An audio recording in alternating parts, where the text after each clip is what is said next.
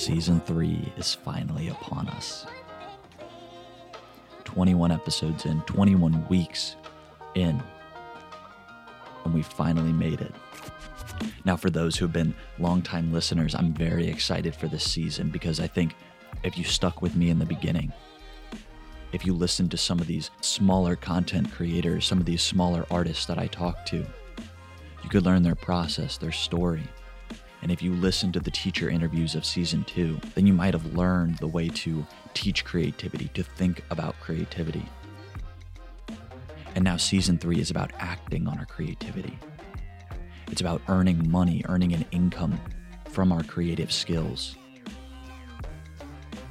And that's why season 3 is the money season. I'm going to be talking to freelancers, entrepreneurs. My solo episodes are going to be focused about personal finance, how to think about money, because I think sometimes we romanticize the idea of the starving artist. But this season is meant to counter that. This season is about feeding the artist, because in order to make great art, we have to sustain ourselves so we can make it day after day, week after week.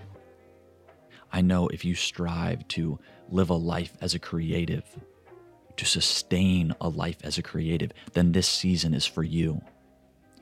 In addition to this new season, I'm also building up a team for Purple Elephant.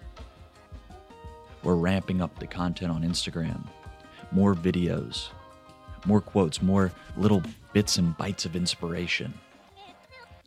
Because ultimately, the goal of Purple Elephant is to get you to start, is to get you to try. And listening to this alone, listening to the episodes alone will not get you there. You need a community. So let Purple Elephant be that community. I hope you follow us on Instagram at Purple Elephant Collective. I hope you're excited for season 3, all about money and monetization as a creative. Because I know I am.